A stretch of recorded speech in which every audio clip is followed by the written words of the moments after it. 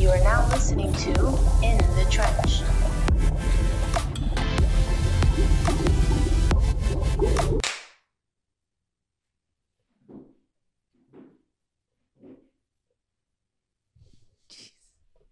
It's been a long time. It's been a while since we've done an in-person interview. And for those of you watching, first of all, welcome back to another episode of In the Trench. I've already mentioned it in previous episodes, but we now have a genuine audio setup. What do you think, Nicole? I really love it. You guys can actually hear Nicole now. But we have to see what's... We need to clean up some stuff, but don't worry about that. Yeah, don't worry about that. Motley. Hey. Or I think you have to be a little bit closer to the mic so people can... You got it. There you go. So, what's your name? Other than Motley. Well, my real name is Hernan Rodriguez, originally from Venezuela. Like I said, I gotta apologize for my accent. My English is pretty fucked up, but I think we can make it work.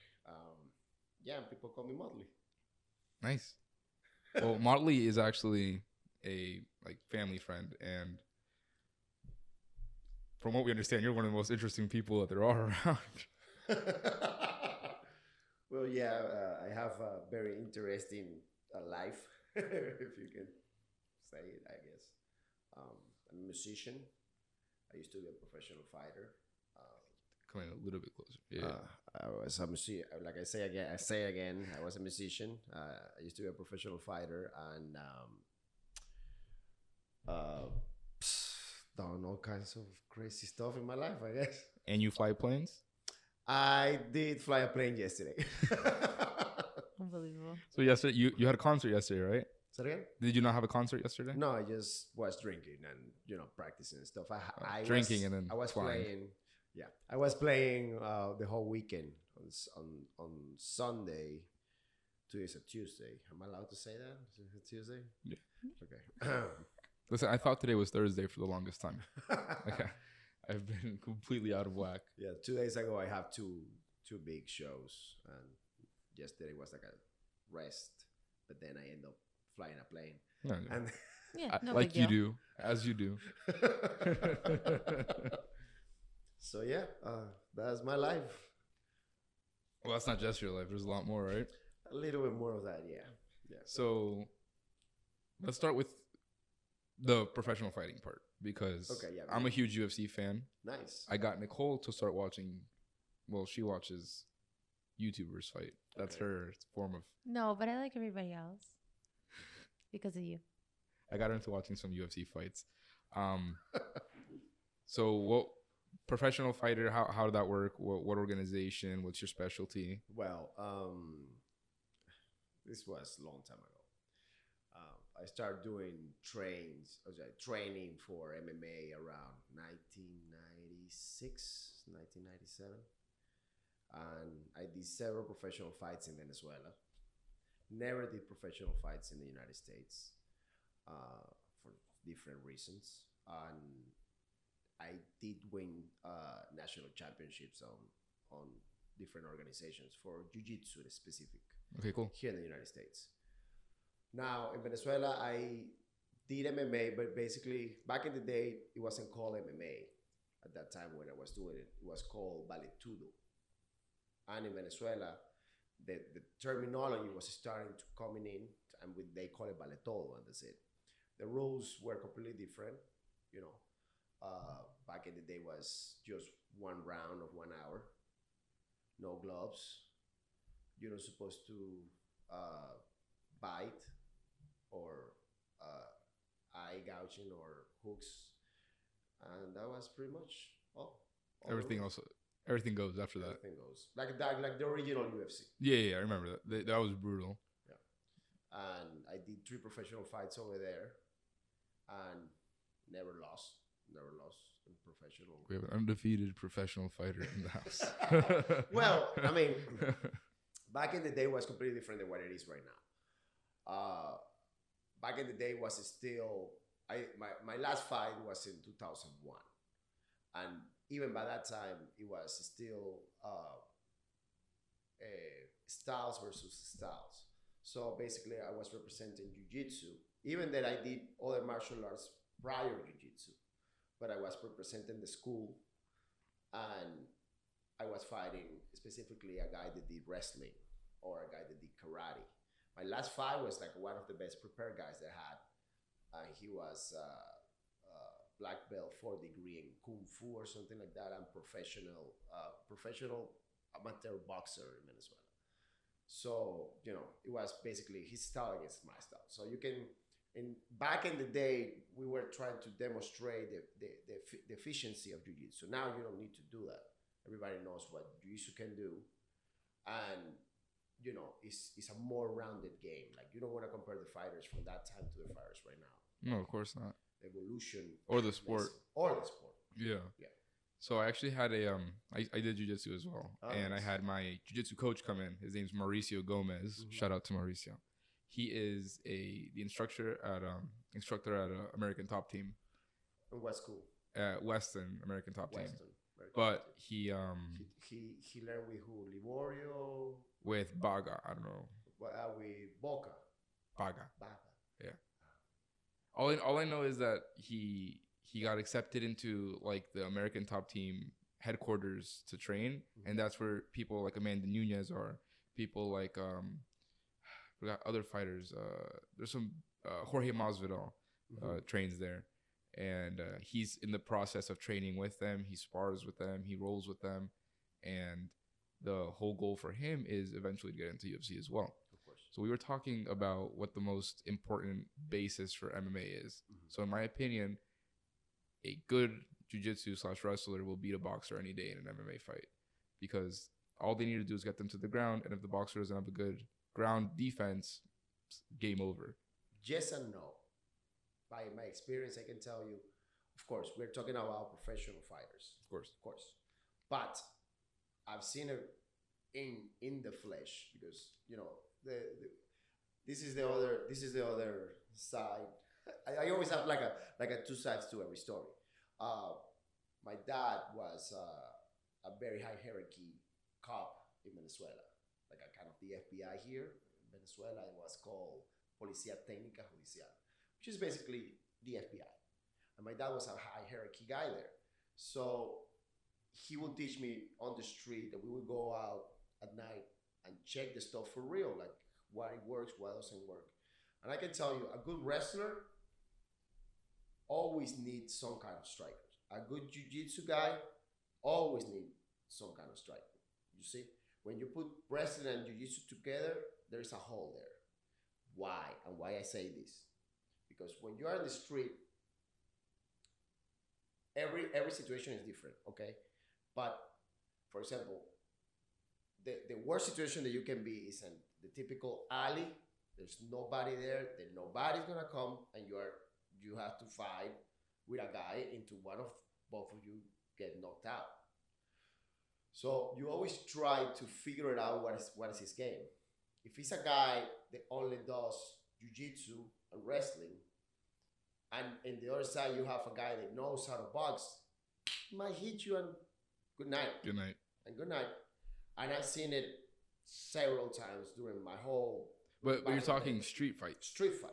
So in street fighting, I agree. In street fighting, I completely agree that strikers, in my opinion, have an upper hand against wrestlers. The only reason being because in street fighting, when you're wrestling someone, it's not going to be as comfortable to be wrestling on asphalt.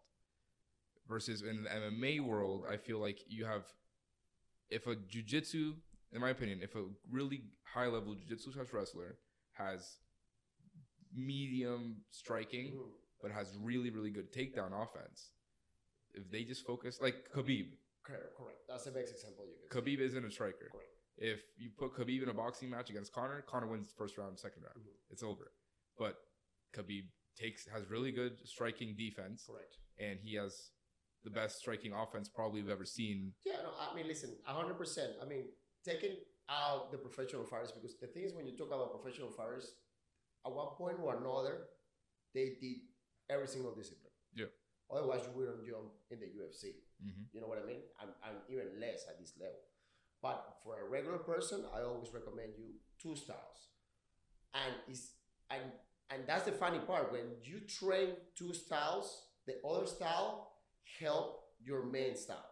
So for example, if you're a karate guy, and I saw this bunch because in Venezuela, there was a very, very big community that did karate, and they started doing jiu-jitsu. Their karate went to the roof. Okay, and a good example of that is Machida. He have an amazing karate, and it make everybody in the UFC back in the day when the guy came, nobody understood what he was doing. No, he was on top. But what allows him to do that is, the peace of mind that if somebody take him down like a wrestler, he have the jiu-jitsu to defend and go back and keep doing his stuff. Don't get me wrong, jiu-jitsu forever. But you gotta be careful. In the reality of stuff, jiu-jitsu demonstrate back in the 90s that is way superior in many cases to the other stuff, because basically they evolved to do that, to beat each one of the other stuff, of the other type of martial arts.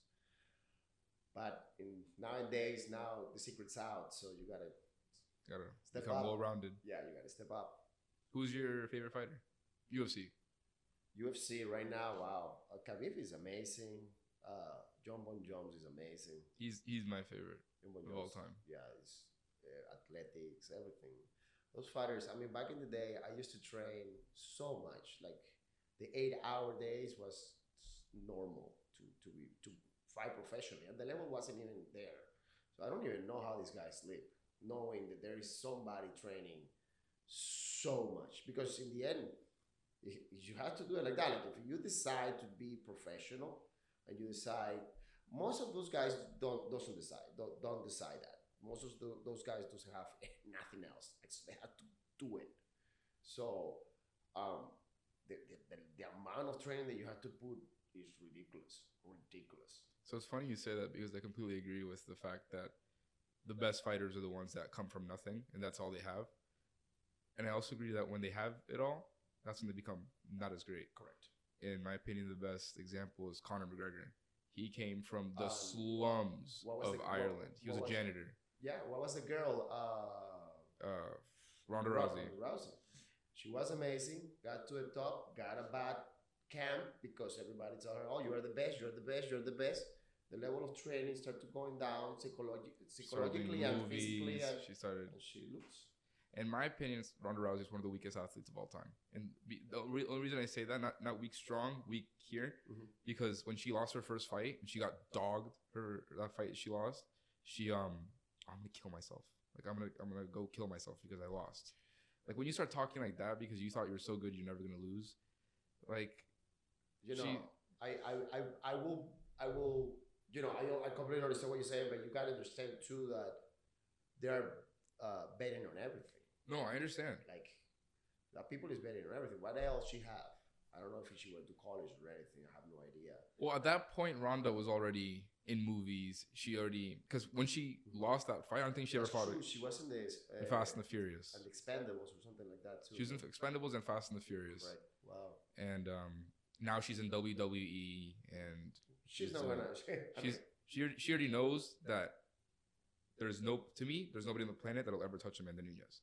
It's such a huge gap between her and the next best. And her. She's Venezuelan, no, Amanda Nunes. She's Brazilian. Yeah, she's Brazilian. There was another Venezuelan that there were people I follow as close as I used to follow back in the day because of work and life.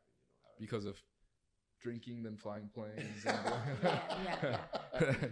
The flying plane was. Then a concert after flying the plane into the concert. Oh my God, that was scary. Nikki, who's your favorite fighter?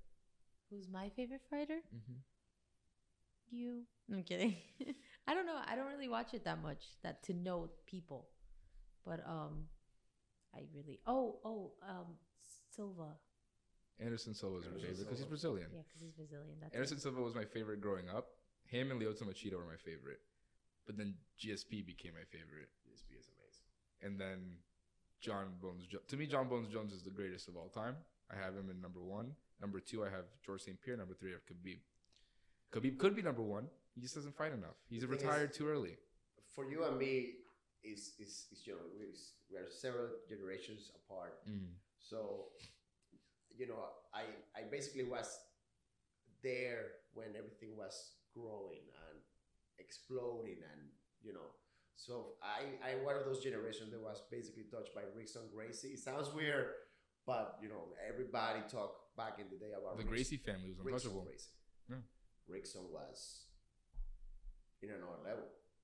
And then I went to Brazil, and I have the amazing opportunity to train with a bunch of different different schools and different people. One of them was Fabio Hurgel in Alliance in Sao Paulo.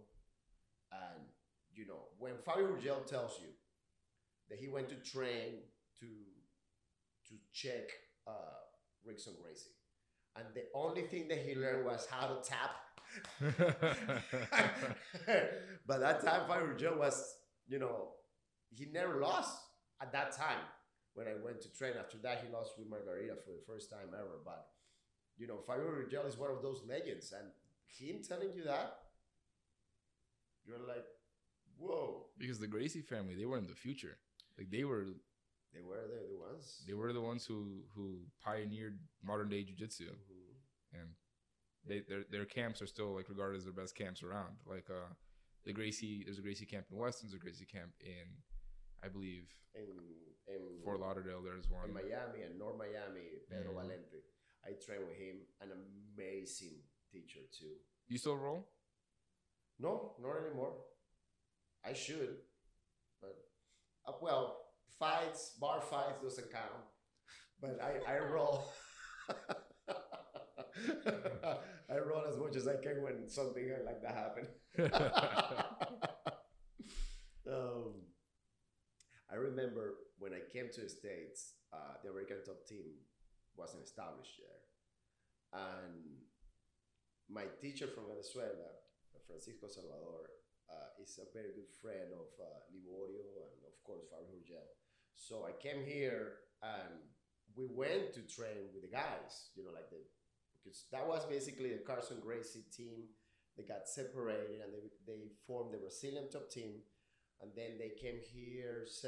We helped with some American people and they created the American Top Team, but the American Top Team wasn't established yet, and it was called Boca Black Belts, and it was in Boca Raton. And it was a small school, and you will go there, and everybody was there. It was just black belts? And the best of the best. Like, we're talking about Jeff Monson, Liborio, Marcel Ferreira, counted several fighters from the UFC, several fighters from the Pride, all of them there. And, we roll with them. They let us roll. They knew that we were from the people from Venezuela, and Marcel Ferreira was there. Marcel Ferreira went several times to Venezuela, and he actually was my coach for my third fight, and just an amazing experience to roll with that type of athletes, because each school is like a different athletes. You see, like the Carson Gracie, which is American Top Team, they are all in shape. It's like a competitive, like the sport, like super hard. The Gracies are more like to the self-defense. So you see that they're more lean, they're more for like the self-defense, for like day-to-day stuff. The Alliance are super slick. The Barra Gracies are super technical. Like, each school have something different. I was lucky enough to train with several different guys from different schools. It's very cool. And I'm sure that helps us segue into how your fighting helps you as a musician in a band. Well, because you're in a few bands, right? And yeah, I've been in several bands. And now we have to always talk about before and after COVID. Okay. So before COVID, I was playing with like 12 bands. Well, what do you do? Are you a singer, musician, bass player? Now I'm a singer too. Now you're a singer. Of COVID, I had to, work. Let's keep a tally on the board. Singer, bass player. Any other instruments? Not for now, but okay. For now, no. Singer, bass player, accomplished MMA fighter, pilot, and Corona drinker, and a Warhammer fanatic, which we'll get to in a little bit. Oh yeah. Can't wait for that one. Well, But and he's bilingual. Trilingual. My bad. Yeah, Any more languages? I understand Russian because my family is Russian. My mom. and a little bit of Italian because I have sisters in Italy and stuff. And So personally, I speak English, Spanish. I understand Portuguese because of her. I speak very, very bad Italian, but I understand Italian because I took it in high school. That's it. that's then great. And then, never mind. I can't say the other one's very It's offensive. very important to learn different languages. Yeah. Why? Well, for one, job opportunities. That's the most important reason. Yeah, if jobs. you go to any job, you're like, yeah, I speak 5 languages. The languages are basically a map for programming. So your brain works. The way your brain works is related directly to your language. The more languages you learn, the different ways that your brain have to solve problems and do stuff like that. So the more languages you have, your brain have more tools to solve problems, believe it or not. Wow, very cool. Yes, that's the insight. That's crazy. And how many languages? And you speak 3, you understand 5. Mhm. Understand. That's cool. So, how did you get into Music. music? Well, Just real quick. Okay. I always was around musicians and artists. My sister was a famous actress in Venezuela back in the day. And she was dating one of the best guitar players, if not the best guitar player in Venezuela back in the day. So, my interest for music was grown by her. She showed me all kinds of different music, mostly American rock and derivates from there. Because in Venezuela, everybody basically just listened to Latin music, like salsa, merengue, and stuff like that. But she introduced me to rock, to different type of rock, and to different stuff. And of course, it started growing and growing and growing. When I was around 13, I was able to buy my first instrument, which was a bass. And next day, I was in classes with the brother or the guitar player that was one of the best bass players. And since then, I've been playing. Now, professionally here in the United States, I started doing gigs around 2005 with different bands. Back in the day, I was working still with Andres, and doing work during the week, and then playing on the weekends. And little by little, the work with the bands started to grow and grow and grow and grow and grow to the point that I did nothing else but music for the last, I would say, since at least 2008. It's been just straight music. Sometimes that's been great, sometimes that's been bad. For the last 5 years, 6 years has been amazing. The amount of work that I have, that I don't need to work and nothing else but music. It's amazing. Before COVID, I was averaging, doing like around 10 gigs a week. 3 on Sundays, 2 on Saturdays, 2 on Fridays. So what does that mean? So 3 on Sunday. So an hour each, or No, usually gigs are 3 hours or 4 hours, and there are 3 sets. That's the regular for all the places, and even for the private parties. where do you fit that? How do you fit 12 hour? Well, 3 different locations? No. Oh, okay. Sometimes, but the majority of those gigs were done at the Alba Room in Fort Lauderdale on the beach. So I will do 12 to 4, then 4:30 to 8:30, then all the way to 1 o'clock, and then the real crazy days I will go at the end to Fat Cats and do the end of the night all the way to 4 o'clock in the morning, And then back at the Elbow Room the next day? and then back at the next day. Okay. Just clearing that up. It was a lot of gigs. And Fridays and Saturdays, we do at least one at the Alba Room in the afternoon, and then private parties or other bars. And Thursday's the same. So the week will start on Wednesday and will not stop. At the beginning, it was too crazy because when I recently entered into the Alba Room, because it was very chaotic. The singer that we have over there, amazing singer, and with that charisma through the roof. But we will drink too much. Like, I will be for the whole week drinking, and by Monday I will try to remember what if I actually eat something on the week, and I couldn't tell you if I did eat or not. No way. Jaeger. They did numbers, and they were saying like we were drinking around 10 shots a set. So imagine, so we do 6 sets, so 60 shots each one on the band. And So you by play? that last set, you guys probably. I don't know. I can tell you because I don't remember. Great parties. I mean, The people in the last set are probably, what language are these guys speaking? oh, you have no idea. Terrible. But, you know, like now it's way more cleaner. You know, we like 5 years ago, we started to clean a little bit, not drinking. Yeah, only 5 shots instead of 10 now. Yeah, just Something 5 like shots that. a set. Yeah. Only 5 shots if we're planning on flying a plane later. Yes, exactly. Yeah, We're not playing. actually, now that you say it's completely true. What?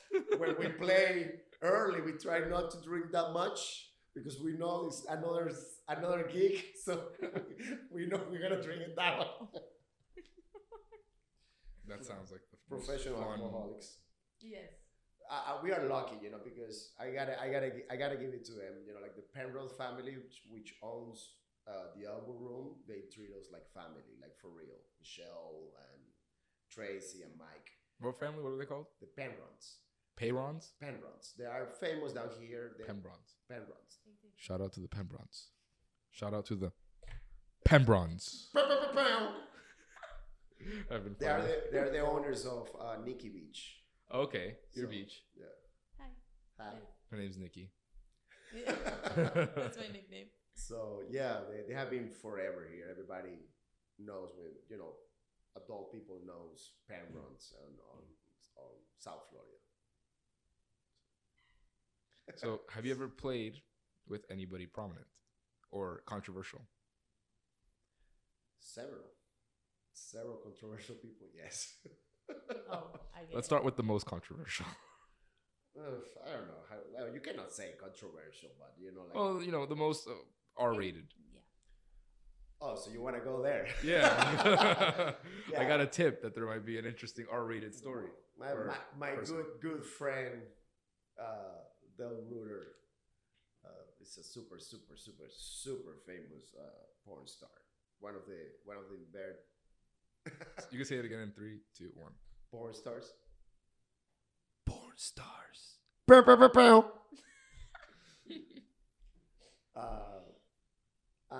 Yeah, and he was a drummer. He is still a drummer. He's an amazing Oh drummer. shit, we're talking about a dude. Yes. I was completely lost. I thought we were talking about a girl. Ah! Oh. The girls came later. Yeah, Del Ruder, super famous porn star, super amazing guy, great drummer. All kinds of crazy stories with him from, you know, back in, I would say 2005 all the way to 2011. We did shows together. Nice. From here to the Keys we did the Daytona bike show. I remember we did it with Mike Jablonowski, which, you know, everybody call him Dallas, and Andy Barrow, which is an amazing guitar player producer.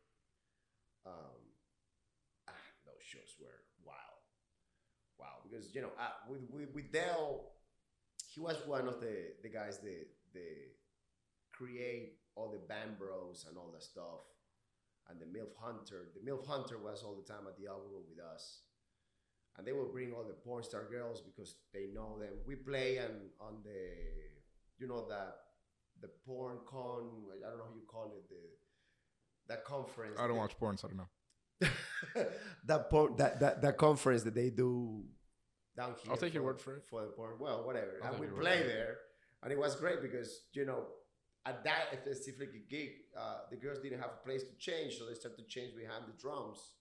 Like, hey guys, can we change here? Yeah, of course. They started getting naked there. We're like, No. this is amazing.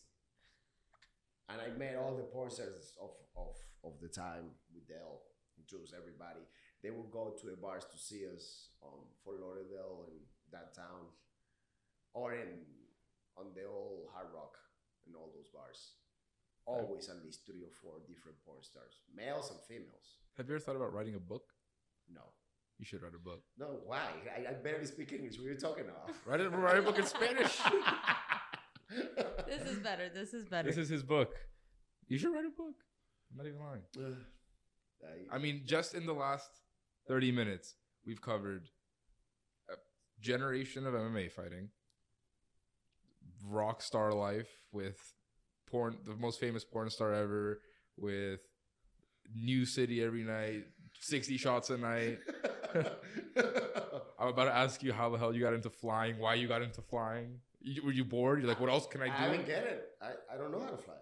You were flying a plane yesterday. Yes. Exactly. Who lets you fly a plane? The guy that was with me. You want to fly? Fly. And he just walked away, and I was like, okay. Oh, you were by yourself? Yeah, in the plane. Like, in the controls, yeah. Wait, but did he guide you how to get off and how to land? No.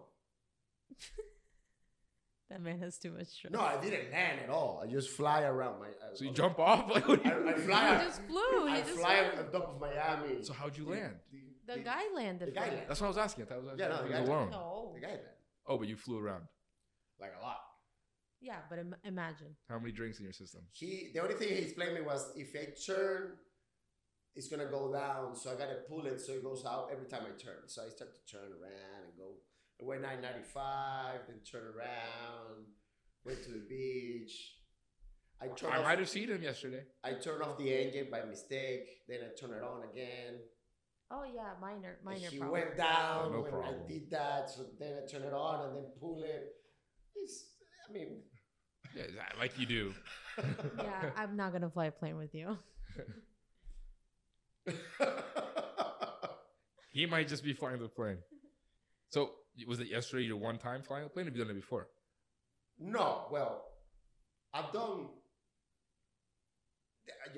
I'm scared of planes, but I can do it. I just do it. I've done crazy stuff back in the day in Venezuela. Listen, if I was scared, I'm scared of With my snakes. dad. I'm not gonna go handle a snake. You're scared Why of not? planes, and you go fly a plane. Well, this is the situation with me. I never learned to say YOLO. no Yeah. to anything. So good friends of mine, they trust. They tell me, "Hey, do this," and I'm like, "Okay." I can't wait to see what else he's gonna post on his Instagram next week. Yeah. Skydiving off of the Empire State Building. If your friend asks you to do it, like, There's just stories that there's just stories. I would tell you stories in Off air, private off air. of stuff. Oh my god, you can't do that. There's some stories that I cannot say. Legally. Okay, don't worry. Don't worry. It's okay. just a quick recap, because I'm gonna add time cards at 33 minutes. So we could, like, during the video, be like, if you want to skip forward to the porn stars, you want to skip forward to irresponsibly driving airplanes, or skip forward to MMA, we could go. Mm-hmm. I've been very interested into something you're very excited about, What? which is Warhammer. All right. Okay, so there's is it a board game? Is it what is it? A video game? Is it because I want to first explain what it is. All of the above. Yeah. So Warhammer 40,000. It's 40,000 or 40K. Either one. 40K. Well, 40K. in fact, there's 2 setups. One is called Warhammer Fantasy. Well, now now I have another name because they basically redid it. They destroyed it and created like a new setup for that game. That one is basically based on the Lord of the Rings directly. So you have basically the same races and all the stuff. It looks like Warcraft. Everybody knows Warcraft. But the funny thing is that it doesn't look like Warcraft. Warcraft looks like Warhammer. Warhammer's older. It's a story I can explain you the whole thing. Because the reason with me, I'm an artist. I love Mhm. art. So if I see something that's like cool, grabs my eyes, I want to know about it. And there is a YouTuber. I wish I have his name. I'm gonna link it. I'll put a description. There's a video he made. He's an animator. He made an animator about Warhammer 40k. He made like a 3-part short.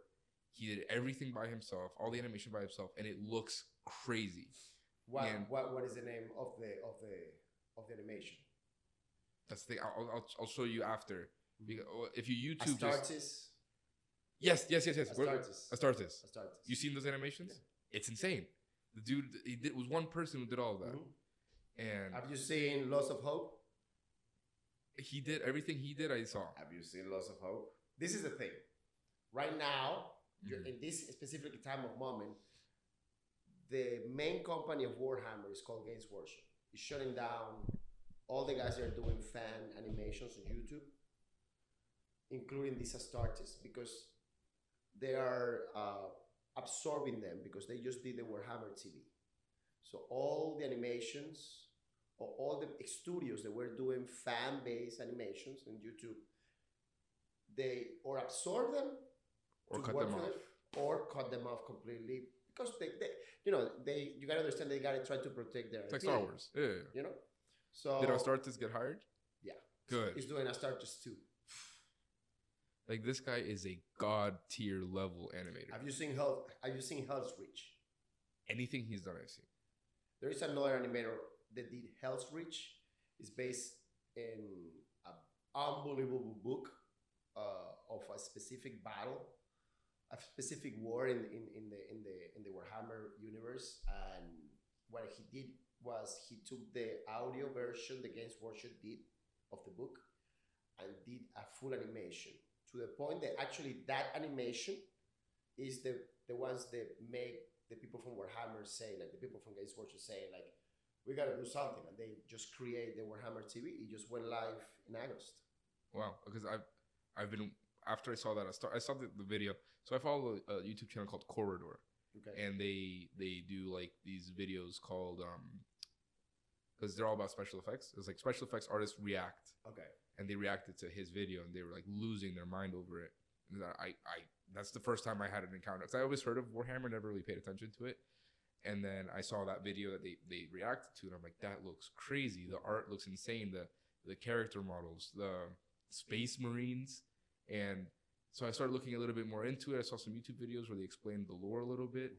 There's like giant cities on like tank tracks that move. Well, I mean, it's super, super, super rich and complex to try to explain that universe, because what happened is it's been developed for so many years, since I think 1987 they have been writing about it.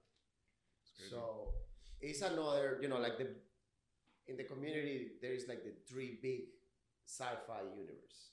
So you have Star Wars, which is the biggest one right now. You have Star Trek, that for years was the biggest, and you have Warhammer. All right, those are like the 3 big sci-fi. There's another ones, the BattleTech, and there's several other ones. Warhammer specifically is the most. How to explain this? There is a meme that explain this perfect. Like when you are a kid, you want to be a Jedi in Star Wars, all right? Mm-hmm. When you're an adolescent, or maybe even all the way to college, you wanted the universe to or society works as Star Trek, Federation and stuff, really nice. You don't want to be Warhammer. So I understand that a little bit, because every video I see, the Space Marines are like highly tortured in every aspect of the way. Everything is like horrible. Earth is like, I know Earth is like the main basis where everyone came from still, but there's no water on Earth. There's no resources. It's just on one Earth. city. It's just one huge, ginormous city run by like the king or whatever you want to call the emperor, correct? And everyone else like slaves around. Well, there's to talk about Warhammer and the lore. You got to talk about Doom. It's pretty much based on the novel, on the original novel Doom. There's an emperor. Of course, when they create Warhammer, they took stuff from every single universe and they put it together. That's why it's so rich.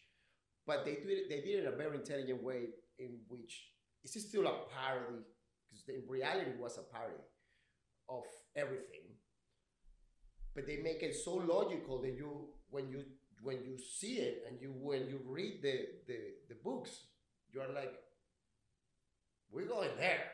Yeah. Like humanity is going there.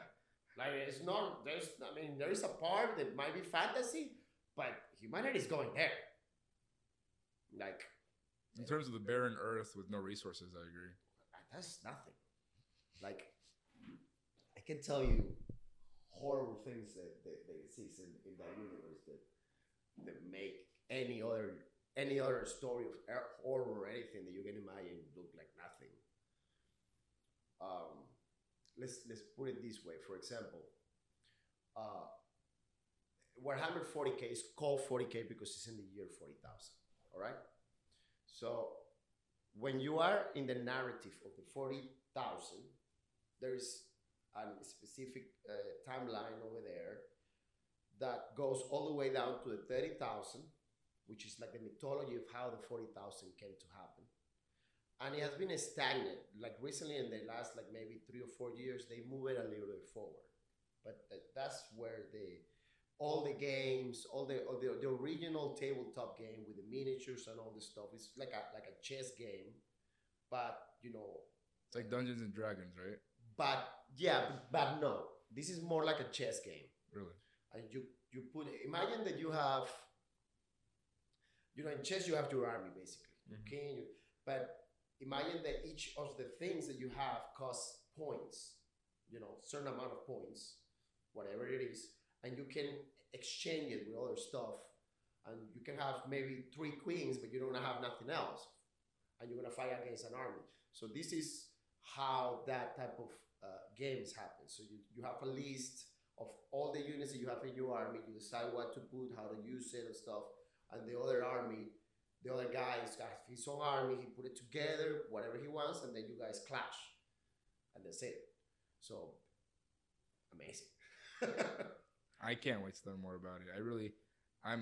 I've been addicted to YouTube videos about the lore, about the Astartes videos. It's freaking crazy. Astartes explains on an amazing level how a space marines, a home Astartes, Because that to me is the most interesting part of Warhammer is the Space Marines. Really? So far. That's Wait till you get to the Custodes. To the what? Custodes. Custodian. Okay. Don't spoil. Okay, I'll get there. it's in Warhammer there is something that we call it. There is always a level up. So you have how we can start this. Oh my god! All right. Imagine everything that you can imagine. All the movies of science fiction, from Alien to Star Trek to Mad Max. Everything happened already. Terminator, we fought with the machines. Anything that can happen already happened in Warhammer 40k. Okay?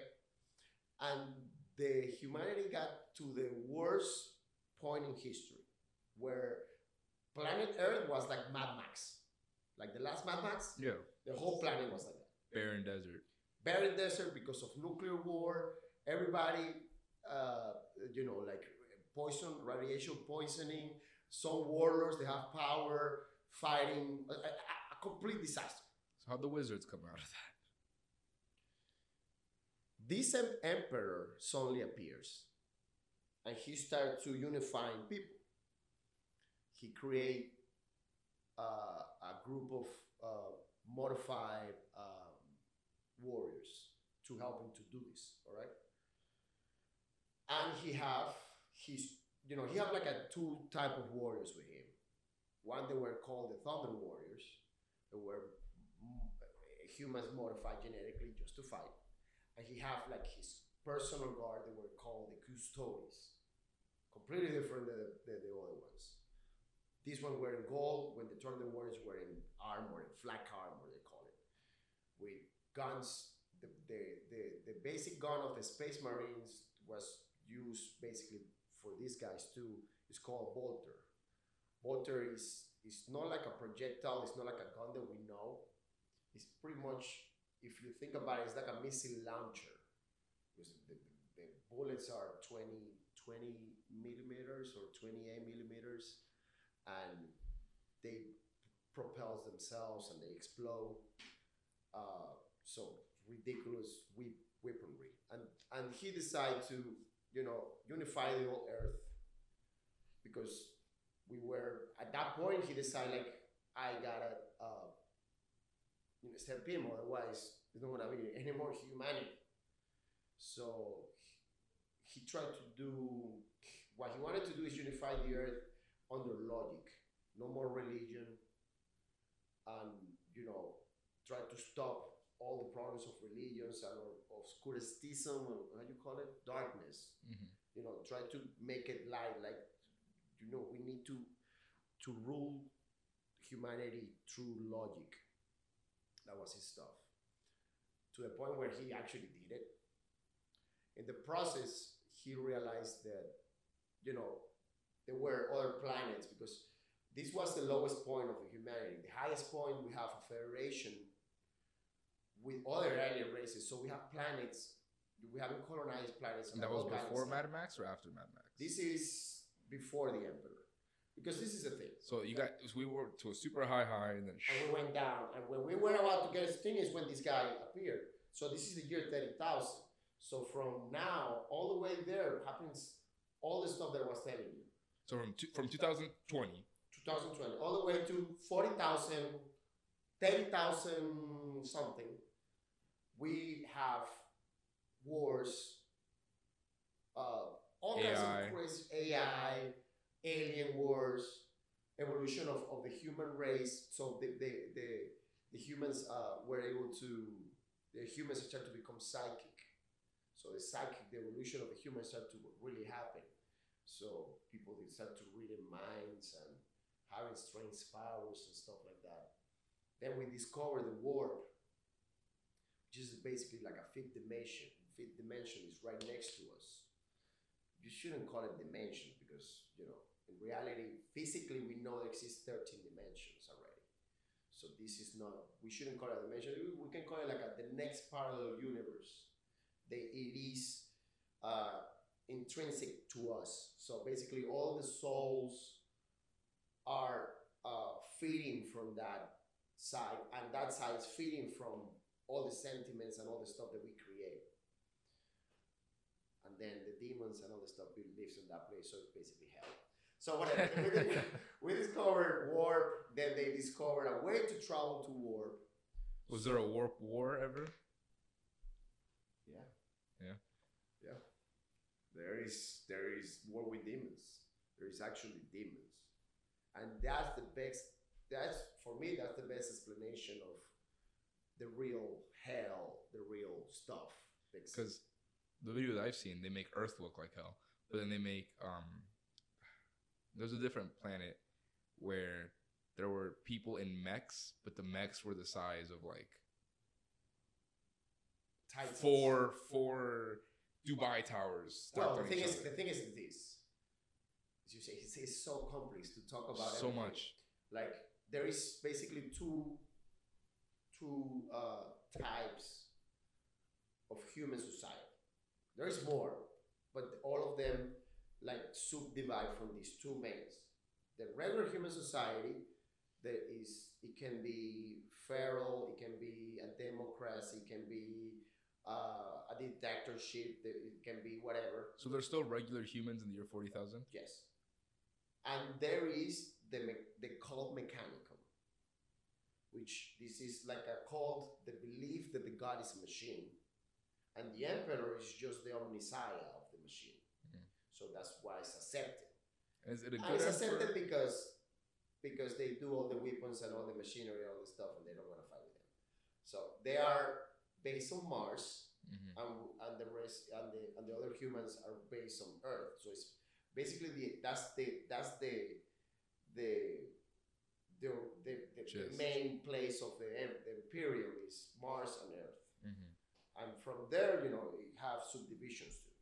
So the Mechanicum does all the armament, all the armor, all the technology for all of them, and their main armies, they are the ones that construct the ships and the Titans, which is like exist in the 40K forming period. Like you can have Space Marines, and Space Marines are amazing, and they will. It's like a scalpel to whatever they need to do. But So what is a Space Marine? Are they genetically modified as well? Yeah, but way more than normal. For example, at that time, a person with money or with a career, if you can say that, in any of the society or in the different societies of the different planets, will live like around 300 years or more. There is procedures of rejuvenation so you can keep living for a long time. Space Marine, that's a modified human being. Yeah. All right. Because little things and stuff, maybe change an organ, put that stuff, get a bionic for an eye so you can see better, maybe change an arm, whatever. The Space Marines, what happened with the Space Marines is they go a procedure more and more complex. They change their genetic patterns, they put more organs. So you can have, usually they recruit those guys when they are like 15 maximum, 15 years old. And they start to put all the information that come from the Primarchs. That's other part of the story. And okay, let's start from the Primarchs. The Emperor decided he needs to reclaim all the planets of the galaxy. They were lost colonies. He knew he cannot do it by himself, so he created the Space Marines. How he created the Space Marines? Originally, he had a plan to create 20 superhumans at his level because he knew he couldn't be in every single place at every single time. Each one of these superhumans will have characteristics from him and part of his genetic material. And plenty other stuff that is super complicated to explain right now. All right. These were basically demigods in all aspects that you can see. It will be pretty much impossible to kill one of these guys.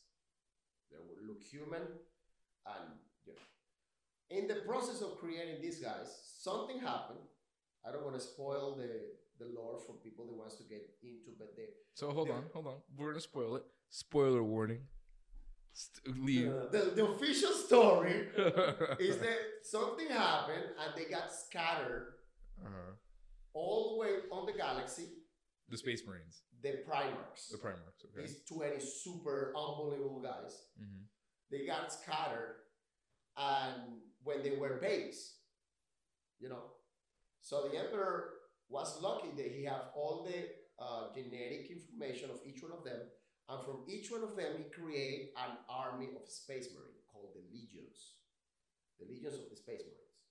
These Space Marines, basically to a human, you put the genetic information of the Primarch plus a bunch of organs, like crazy stuff. Like what, like 3 hearts? 2 hearts, 3 lungs, organs that make your bones thicker. Like this is all solid. Like so there's no ribs. There's no ribs like that. Everything, all this is solid. They have different. They can spit venom. They can eat the brain of somebody and absorb the information. The most recent memories. Like if they are in space, they will secrete something on the skin. So protect the skin. So they can survive in space? For short periods of time. Okay. But they can. Now the Primarchs, there is stories the Primarchs running on top of the fucking ship in the space. So I have a question. How do you get all your information? Do you read the books? Is it like the books? That's now that you have all the information in YouTube.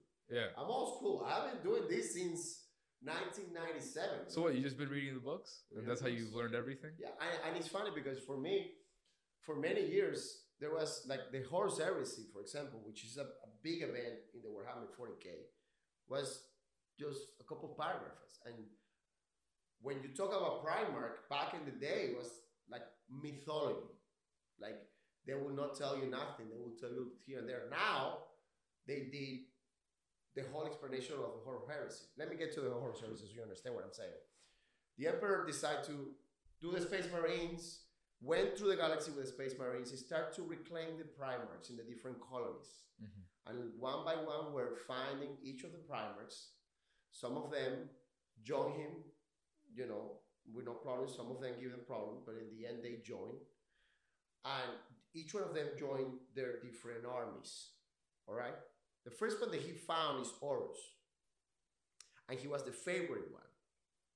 So, and this is when it comes the part of that they say that the Bible is not history, it's prophecy. And that's a big story inside the Warhammer stuff. That the Bibles that we have written right now is not history but prophecy. So that God created the angels and the most beautiful angel fought against God. So God created the Primarchs and Horus fought against the Emperor. So he did the Horus Heresy. He took 10 of the half of the Primarchs with their legions and he tried to kill him. Wow. And that civil war almost destroyed everything that the Emperor did. And that was after like 250 years of reconquest the galaxy. They call it the Great Crusade. And a bunch of those Primarchs, you know, so half went bad. There's nobody bad in Warhammer. It's just different points of view. Different point.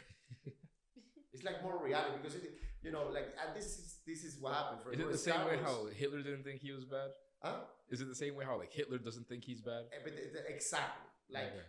like it's you don't need to go that radical. You can say, you know, between boas and alligators, who is the bad one?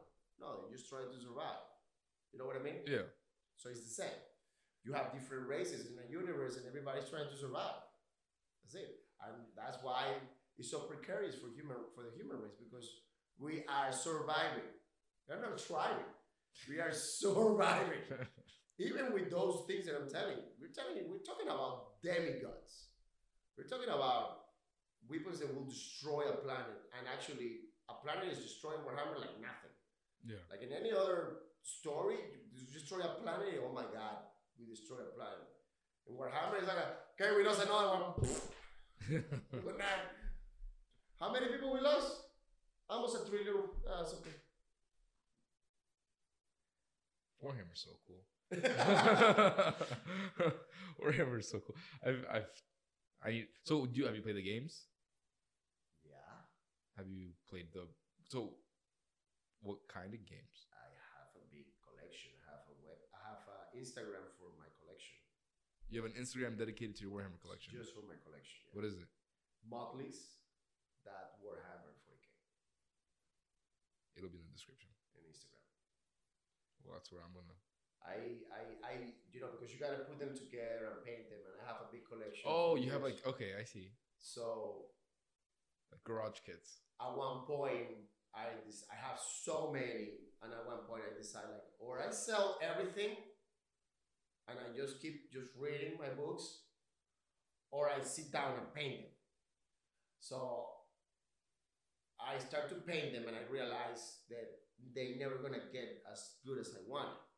So I just start to doing commissions. So I contact some of the best painters in the planet and send them pieces, and they paint it for me. Awesome. What was I gonna ask? Forgot what I was gonna ask. It was about painting, miniatures, Instagram. I completely forgot what I was gonna ask. Really? Oh, are there any like super crazy monsters in Warhammer? That's what. Because we keep talking like all these mechs, humans, demigods, bro. They're like, How you like them? oh, I like them scary, big and scary, lots of teeth, Imagine this.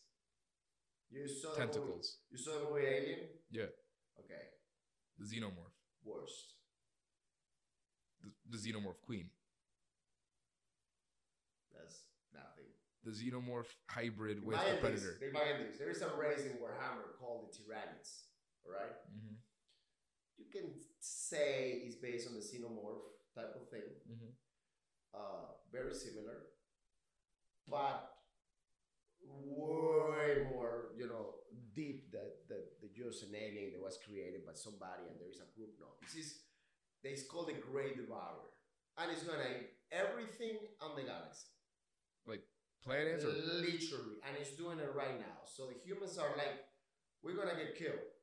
Like every race right now is saying like and they just arrived to the galaxy, to the. so do they eat planets or are they small and they eat things inside the planet? No, imagine, for example, we are here one day, Okay. and then the sky just gets dark, with trillions and trillions and trillions and trillions of creatures of your nightmares. And each creature is designed to do something. And every time you fight with the creatures and you kill them, because it's one conscious. That conscious understand what's going on and genetically learns and create another creature to fight with that problem. So is that how you stop the trillions, by killing the conscious? And you just kill and kill and kill and kill and kill. Some of the planets have survived. One of the biggest examples is the home planet of the Ultramarines, which is one of the most famous space marines.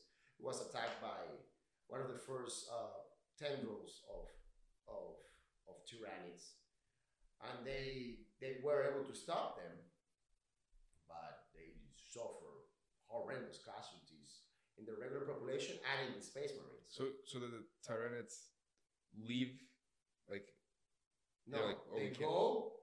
They eat the whole planet. No, but like with the Ultramarines, Uh-huh. they realized they were going to lose that fight and they evacuated. No, So the Ultramarines were able to just kill everything. everything. Okay, In that case, in specifically. that's very cool. Sometimes the mind understand is losing too much biomass and just move. But she leave whatever she put there, and they move. But if the mind dies, does everything die? But there's no way to kill it How is there no way to kill it? because it is each of the big ships, which is another. All of them are like cousins. Like it's like a race, Mm-hmm. and they created from the smallest things to the biggest thing. Mm-hmm. They're all interconnected and it's part of a cell of the main consciousness of the thing. Of course, there is certain, like they say there's a Nord Queen, they give information, but they have 5 different Nord Queens and they have killed them and this stuff is still So continuing. are the Tyranids considered the biggest threat in Warhammer? One of them, yeah. You have the Tyranids, you have the Necrons, which is one of the original races that start to waking up after millions of years. It's a race that got to a level of technology unimaginable for any one of us, to the point where they were in a fight millions of years ago with the old ones that create all the little races. And actually, basically all the races that are in the galaxy right now were created during that war because they went to war with these Necrons. They were called the Necrotyr. An unbelievable amount of technology to the point where they actually discovered there were entities on the centers of stars. So these entities, they were able to grab them and give them, like a body, and they create the Citan gods. One of the most famous Citan gods is death. That's why all of the races in the universe see that image and they fear it naturally. Like the death with the os and stuff. Yeah. That's where that fear comes. And it's funny because you dress like a dead and come and show yourself to the dogs. You're gonna fucking run over there. all I've gotten from this conversation is that if I don't want to be in that world, in that universe. I'd rather be in Star Wars. But if I was in that universe, I'd want to be an Ultramarine. I don't want to be a space marine. Fuck that. No? Oh, are you crazy? Who would you want to be? Nobody. If you had to pick. You are in Warhammer. Yeah, you had to pick. This is the thing. I started Warhammer and I love the Blood Angels. Yeah. It's another space marine race, another space marine army. Yeah. Since I saw it, I fell in love with the guys. I have a huge army of Blood Angels. I love the characters, some of the best characters in the game.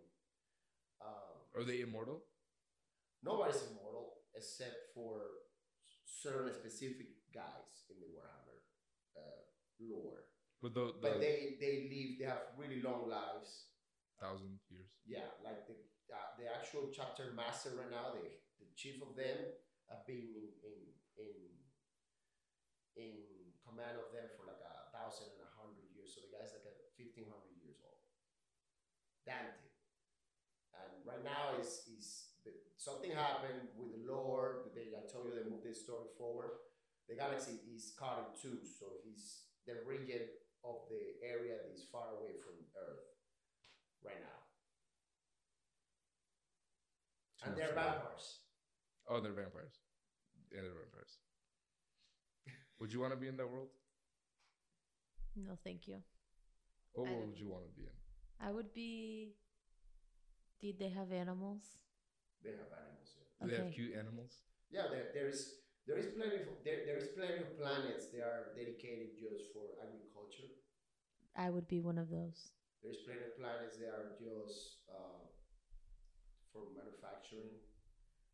There is paradise planets that never seen. You know, in general, the regular human population, they're lucky if they ever see a space marine. You know, because it's so vast. We're talking about millions of millions of millions of millions of planets with distances of millions of millions of millions of millions of miles between them. And there is less than one space marine per planet if you put them all together. How's your less? So half a space marine per planet. No, So- some of them don't have space marines. So, you know, and the Space Marines are right now, the Space Marines are put together into chapters. They're of 1,000 men, so 1,000 Space Marines, which is more than enough to conquest a whole solar system like ours with different planets. 1,000 of those guys with the ships and the weapons that they have, you gotta understand, they're modified genetically not just to be strong.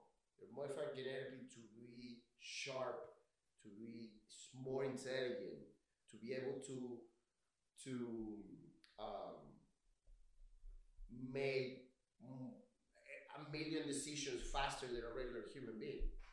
Like if he goes and like a space marine sit down in a naval ship in a ship on space, he will have way more information coming through him than all the humans that are working for him. So he can take decisions faster. Like he will know when the torpedo is gonna hit, if he shoot them, even if the ship is 100,000 kilometers away, and he can move this way because the solar, you know, the amount of He's overpowered. yeah, Okay. yeah, and then you have the primers, which are way crazier, and then the emperor is all, you know, and then you have the demon primers, because remember I told you Demons. half went bad. Mm-hmm. They're all of them are demon princes right now. And then we get into the chaos. So that's the chaos is like the bad thing on the Warhammer 4K. It's the demons and all this stuff. So is the story still evolving today? Like there's still more Yeah, stories. Well, we're moving forward. Yeah. And are you keeping up to date with that as Yeah. well? Mhm. We're gonna end it there. There's just I can tell you we- we can do. we could go into Warhammer for hours, and you know what? I want to go into it for hours when I catch up. Which probably, you know what? I probably have a chance to catch up with all the YouTube videos now. Correct. I can just sit down because I've watched probably a total of like 15 hours worth of Warhammer content in the last week because it's just so cool. Like I told you, the Space Marines to me are the most interesting part. I still haven't gotten into the Primarchs, demons. I didn't even know there were demons. So Orcs. Have you seen the orcs? those are like the they could put like orbs around themselves, right? Okay. They could put like a giant energy shield around them. Yeah, they could. You're gonna love the orcs. I can't wait for the orcs. The orcs is a race created for fighting. They don't have girls, so they girls. reproduce by spores. I want to be an orc. So they just fight and fight and fight and fight, and it's in their nature. That's what they like.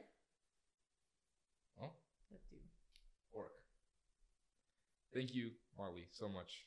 This has been the most interesting, all over the place podcast.